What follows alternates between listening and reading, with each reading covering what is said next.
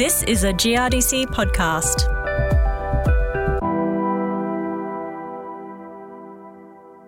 I'm Sally Maguire and welcome to this GRDC podcast. Hot finishes in Australia's northern region are resulting in lower chickpea quality and yield. In a bid to improve heat tolerance in chickpea, GRDC has funded research that builds on advances already made under the ARC Legumes for Sustainable Agriculture Hub. Professor Richard Trethowan is Director of the University of Sydney's Plant Breeding Institute in Narrabri, New South Wales, where he and his team are pursuing both genetic and agronomic solutions to improve the heat tolerance of chickpeas. To find out more, I caught up with Professor Trethowan and his colleague, Dr. Angela Patterson. Richard, what do we mean when we talk about heat-tolerant chickpeas? What traits are you looking for?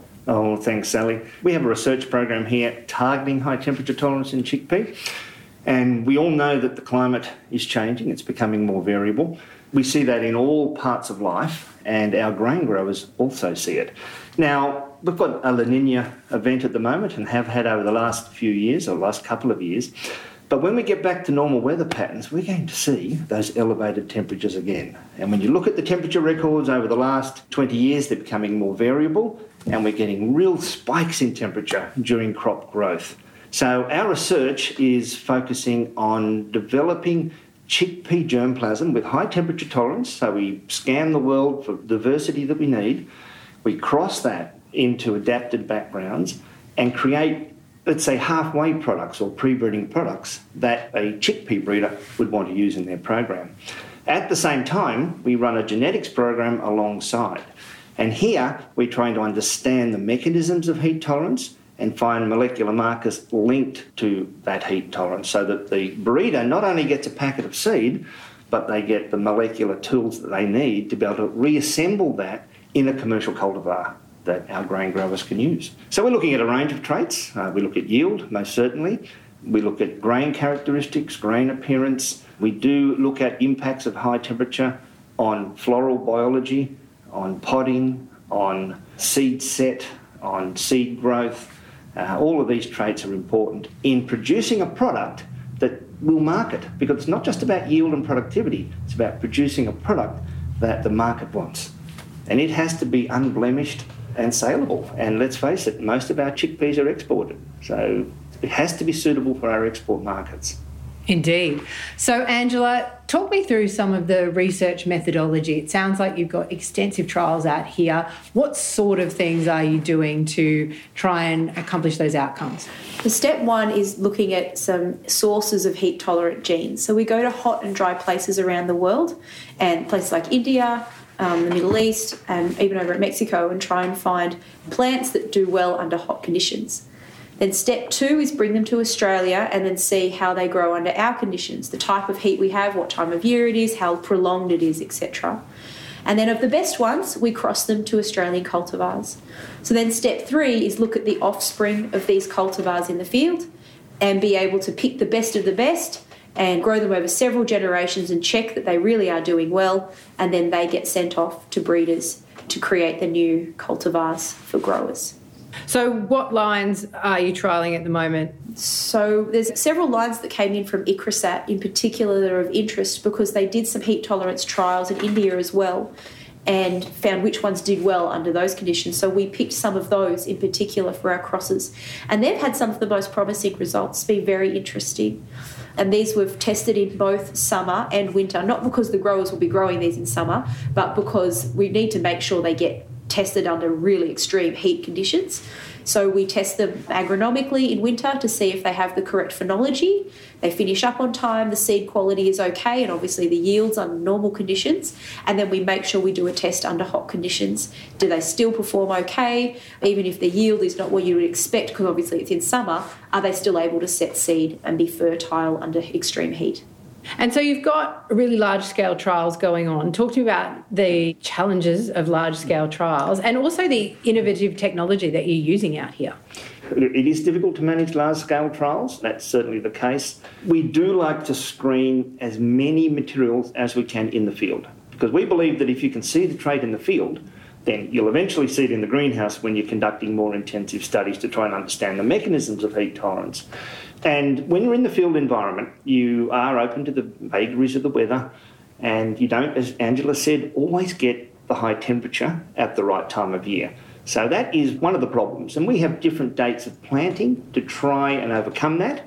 So at least one of those dates of planting will be at a critical stage of development when we have a heat shock, because that's when we can optimise our measurements. Now, with so many plots out there in the field, it's very hard to run around and score them in real time, particularly when you're trying to understand the physiological response of plants to high temperature. And one of the key characteristics that we look for is canopy temperature. So the cooler the canopy temperature is, that plant is better managing the heat load. We used to run around with handheld sensors, and our students would get very tired doing that, and there'd be lots of error in the data. So we use drones these days and thermal cameras to capture other images using drones as well. But that allows us to get a snapshot in time, a comparative snapshot of all the materials together at the same time. And these technologies have really helped us get a better sense of what's happening. Angela, can you please explain about how you use the heat chambers for the chickpea trials?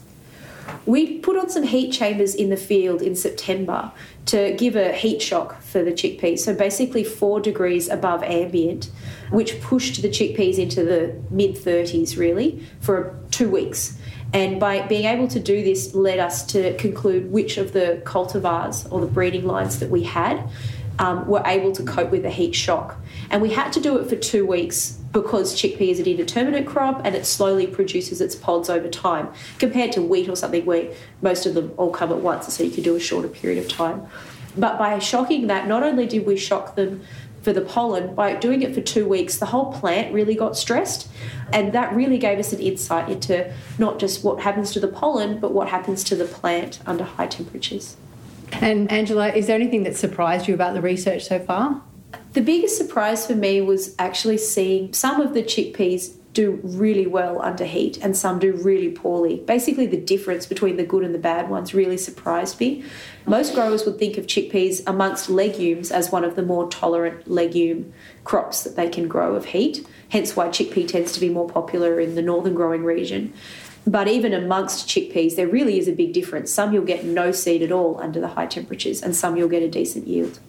So, Richard, chickpeas as a crop in Australia, what impact is the outcomes from this research going to have on our industry? We do live in a much more variable environment, we know that. And our crop breeders are dealing with that and doing a great job. They're using the diversity available to them. Our chickpea breeders are doing that. They have steadily improved adaptation, and I think we have to recognise that. But all crop breeders, including chickpea breeders, need access to diversity. It's critical, and they just do not have the time to be chasing that access. Angela talked about diversity from India, and we've looked at other parts of the world as well to bring in that critical diversity. It's our job to tame it, if you like, to put that diversity into halfway products that a chickpea breeder would want to cross. So we see this research really contributing to the commercial pipeline of these chickpea breeding entities.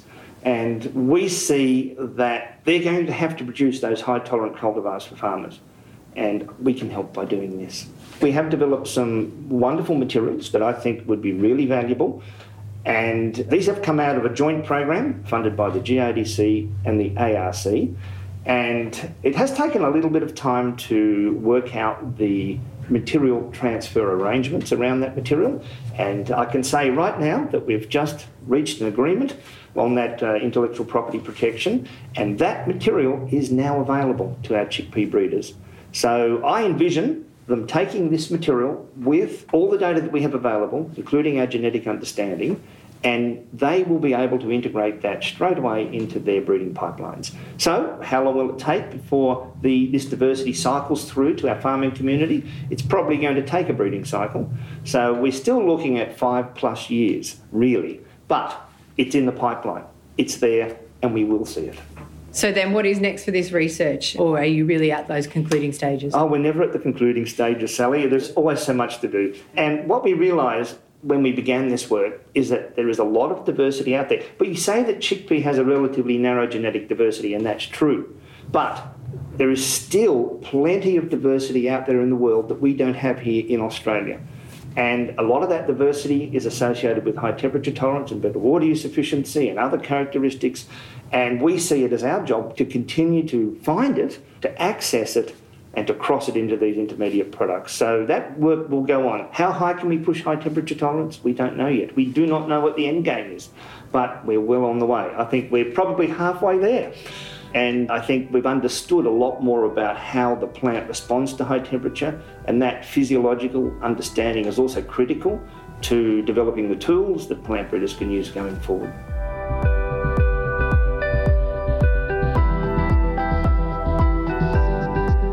That was Professor Richard Trethowan, Director of Sydney University's Plant Breeding Institute, and his colleague Dr. Angela Patterson, both speaking about the current GRDC-funded research into improving heat tolerance in chickpea. This has been a GRDC podcast. I'm Sally Maguire. Thanks for listening.